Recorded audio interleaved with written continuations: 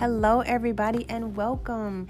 This is Romy the Homie, and you are listening to the Journey with Romy podcast, where I'll be teaching lessons and principles from the Bible, sharing my life experiences and what they taught me, and interviewing some pretty dope people. The best part is, no subject is off limits. We talking about everything. Thanks for tuning in. Let's get right to it.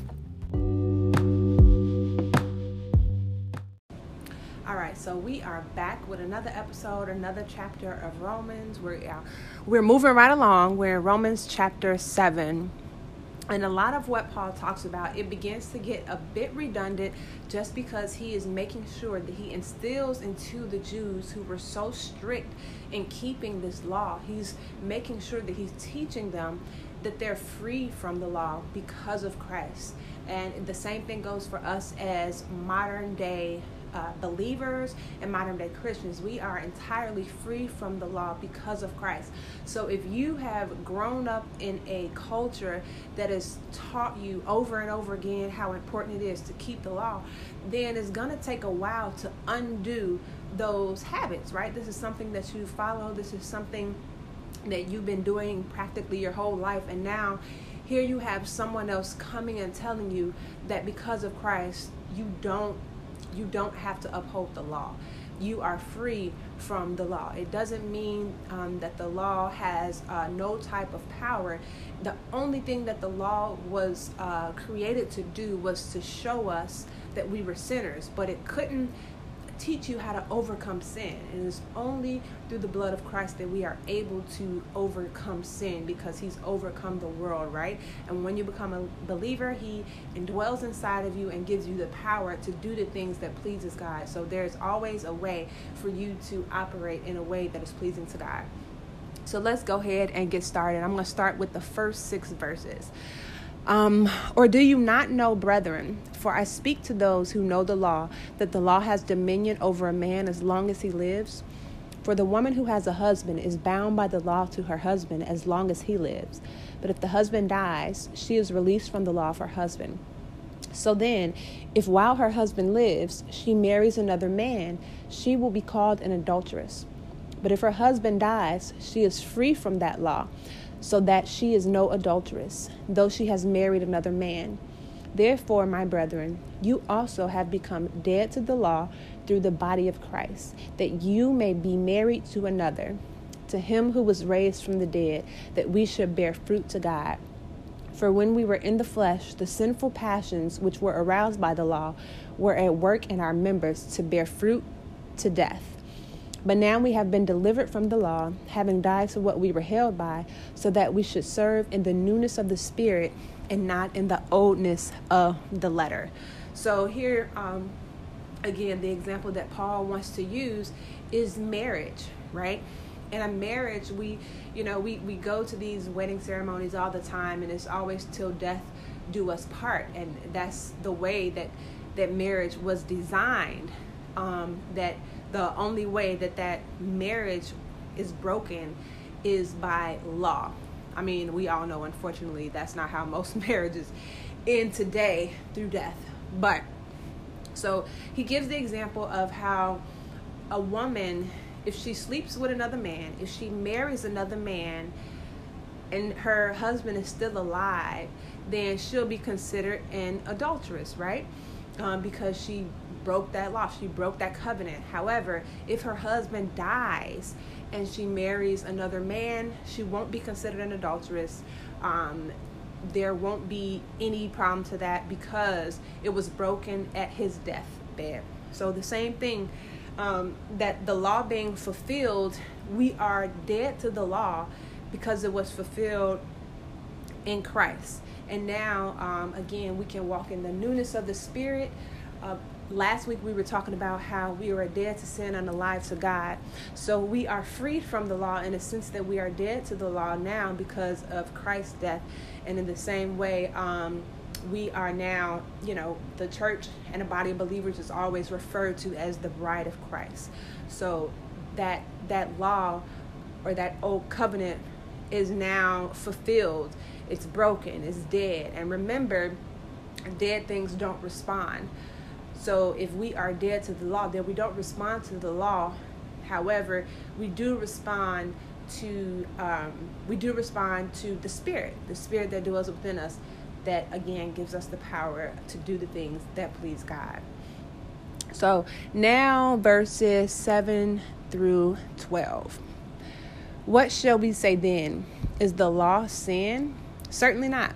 On the contrary, I would not have known sin except through the law. For I would not have known covetousness unless the law had said, you shall not covet. But sin, taking opportunity by the commandment, produced in me all manner of evil desire. For apart from the law, sin was dead. I was alive once without the law. But when the law commandment came, sin revived and I died. And the commandment which was to bring life, I found to bring death. For sin, taking occasion by the commandment, deceived me, and by it killed me. Therefore, the law is holy, and the commandment holy and just and good. So, anytime you have somebody that's trying to teach something, the best way to know if the students actually learned whatever it is you're trying to teach them is you ask them questions. You ask potential questions that may come up, that may, bring to light the things that may be unclear. So that's what Paul is doing here. Again, he's trying to get rid of years and years of teaching that they had to keep the law. And it's not keeping the law that saves you. It is only through Christ that you're saved, right? So sin's advantage in the law. So what he's basically saying here is until we had the law, then although there was sin in the world, we weren't aware of, we know that we live in a cursed world, right? We know that we live in a fallen world. But if there was no law in place, then you can't find somebody for something that they're unaware about, that there is nothing clear. And I gave the example before how if you are on the expressway and there's no speed limit, if you're going 80 miles an hour, then the police can't pull you over and give you a ticket for going 80 miles an hour because there's nothing there that says that you cannot go 80 miles an hour. But when they put that sign out there and it says that you have to go 55 and you're going 80, now you're at risk for breaking the law, right? So that's what the purpose of the law was, to only reveal sin. And it's saying like, okay, well, since we're not supposed to follow the law, since we're dead to the law, then does that make the law sin? And the answer is absolutely not. The law is not sin. But apart from the law, sin is dead. Like, relatively speaking, the sinful nature is like a sleeping dog, right? When the law comes and says don't, the dog wakes up and goes on a rampage. Like, think about it. Whenever, maybe as a child growing up, you was told no a lot. And when you were told no, how did that make you feel? It made you feel like whatever it is that they kept telling you no for, they trying to keep something from me. Why wouldn't they want me to do this? Why they keep saying no, no, no? And maybe, you didn't really understand at the time, but as you got older, you began to understand. But whenever your parents or your grandma or your auntie, they kept telling you no, then the only thing that it did was made you want to do that thing even more, right? That's our nature. So that's what in verse 8, when he says, taking opportunity by the commandment, produced in me all manner of evil desire. So now the things that I'm not supposed to do, it just made me want to do it even more, telling me that I can't do it. It just made me want to do it even more. And when it says the commandment, which was to bring life, meaning like obedience, bringing life. And the example that I can give for that is like, think about a lion in a cage. You have a lion in a cage and it says, do not touch this lion. Do not try to pet him. It's dangerous. It's a dangerous animal. If you obey that law, if you obey that sign that's saying not to touch this animal, it, air quotes, brings life, right? It protects your life, right?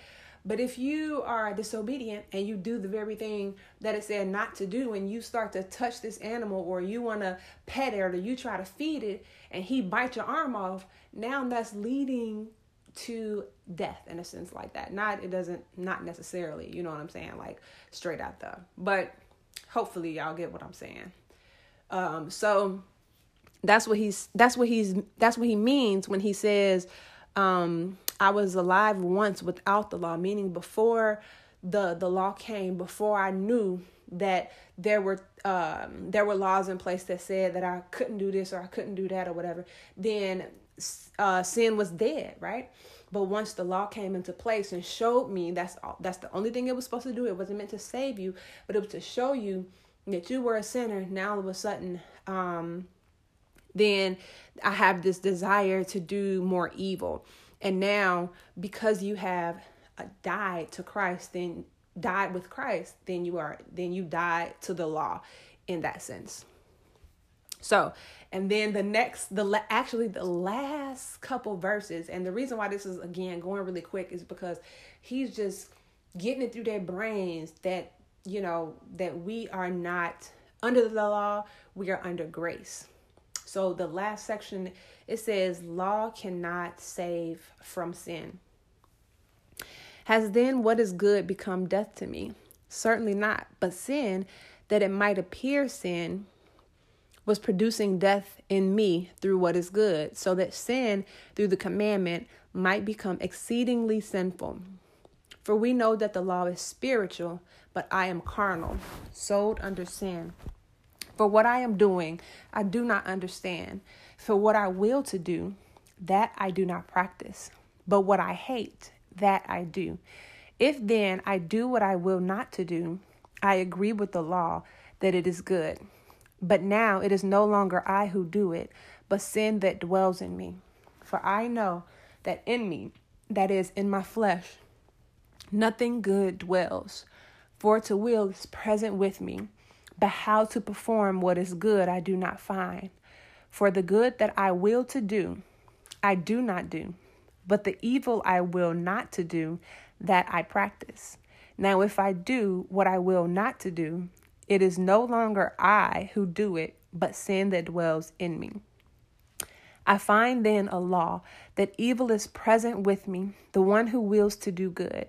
For I delight in the law of God according to the inward man.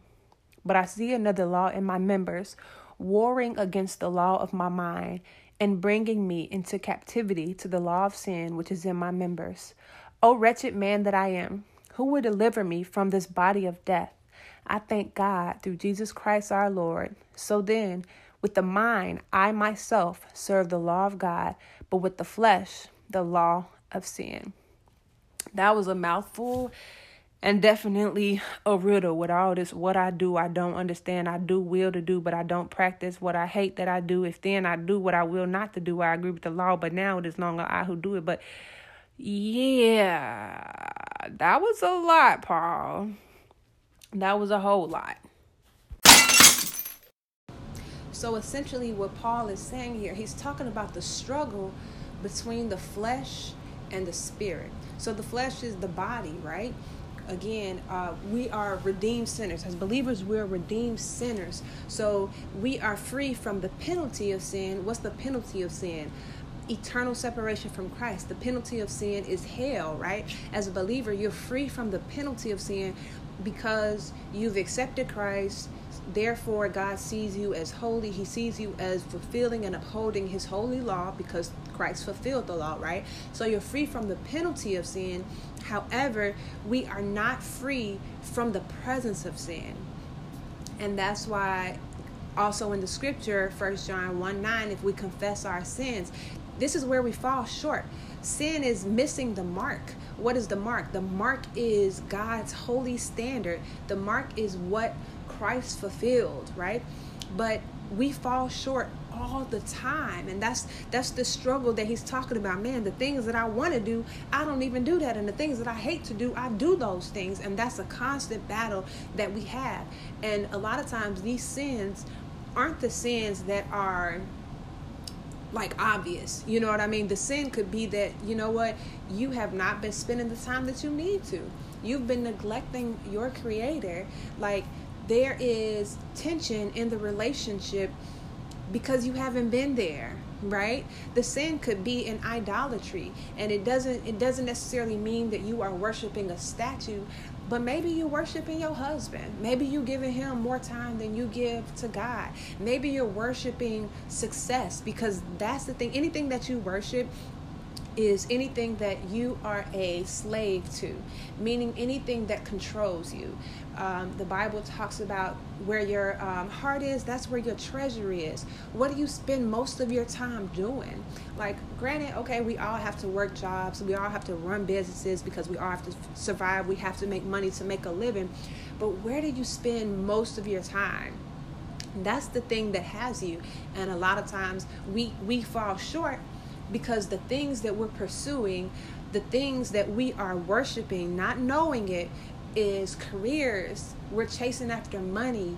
You know, we're worshiping our spouses, sometimes worshiping our children. You know, it can be anything, and it doesn't necessarily mean like the whole bowing down and praying to these things, but anything that consumes your time, anything that you make a priority, whatever it is that you make a priority, can become idolatry. And idolatry is a sin. God said that He's a jealous God. He's a jealous God, right? So you shouldn't have no other gods before me, right? So Paul is talking about the struggle between the spirit man and the flesh, and it's always going to be a struggle. You're not free from the presence of sin just yet, because you live in this body. You live in this world, right? You live in the flesh. That's what in the flesh is talking about. It's talking about alive. And as long as I'm in this body, it's going to be a constant struggle. That's why he said, you know, if you want to follow after me, you have to pick up your cross daily, every single day. That's why every day He gives you new grace and new mercy, because He knows that you're going to fall short. He knows that you're going to miss the mark. That's why He sent His Son, Jesus, to take care and bear the sins of the entire world. So that's what Paul is talking about. And he's not excusing his sin. He's not saying that, because it's always this flesh and it seems like all my good intentions end in failure. When we want to do right, then we end up sinning somehow, right? I don't know if you guys ever had that experience where, you know, you felt like you was good, you was on point, you know, not that you were perfect or anything like that, but you was just really feeling good about your Christian walk. And then you hear a message and it challenges you, and you like, man, I still got work to do. I still got work to do. What does that mean? Like, and we all still got work to do, right? That means that we constantly miss the mark, because we're always being corrected by the word of God. And sometimes that correction hurts. It doesn't feel good when you get checked and checked over again. That's why scripture tells us that the Bible is like a two-edged sword. A two-edged sword, that means it's going to cut me on every side, going in and coming back out. But it's not meant to harm me, but it's to make me spiritually mature. It's to perfect me. It's to get me ready for the big marriage day, if you will, symbolically for the bride or the believers, the body of Christ, right? Being married to the bridegroom, or Jesus Christ. Basically, when we meet Jesus face to face.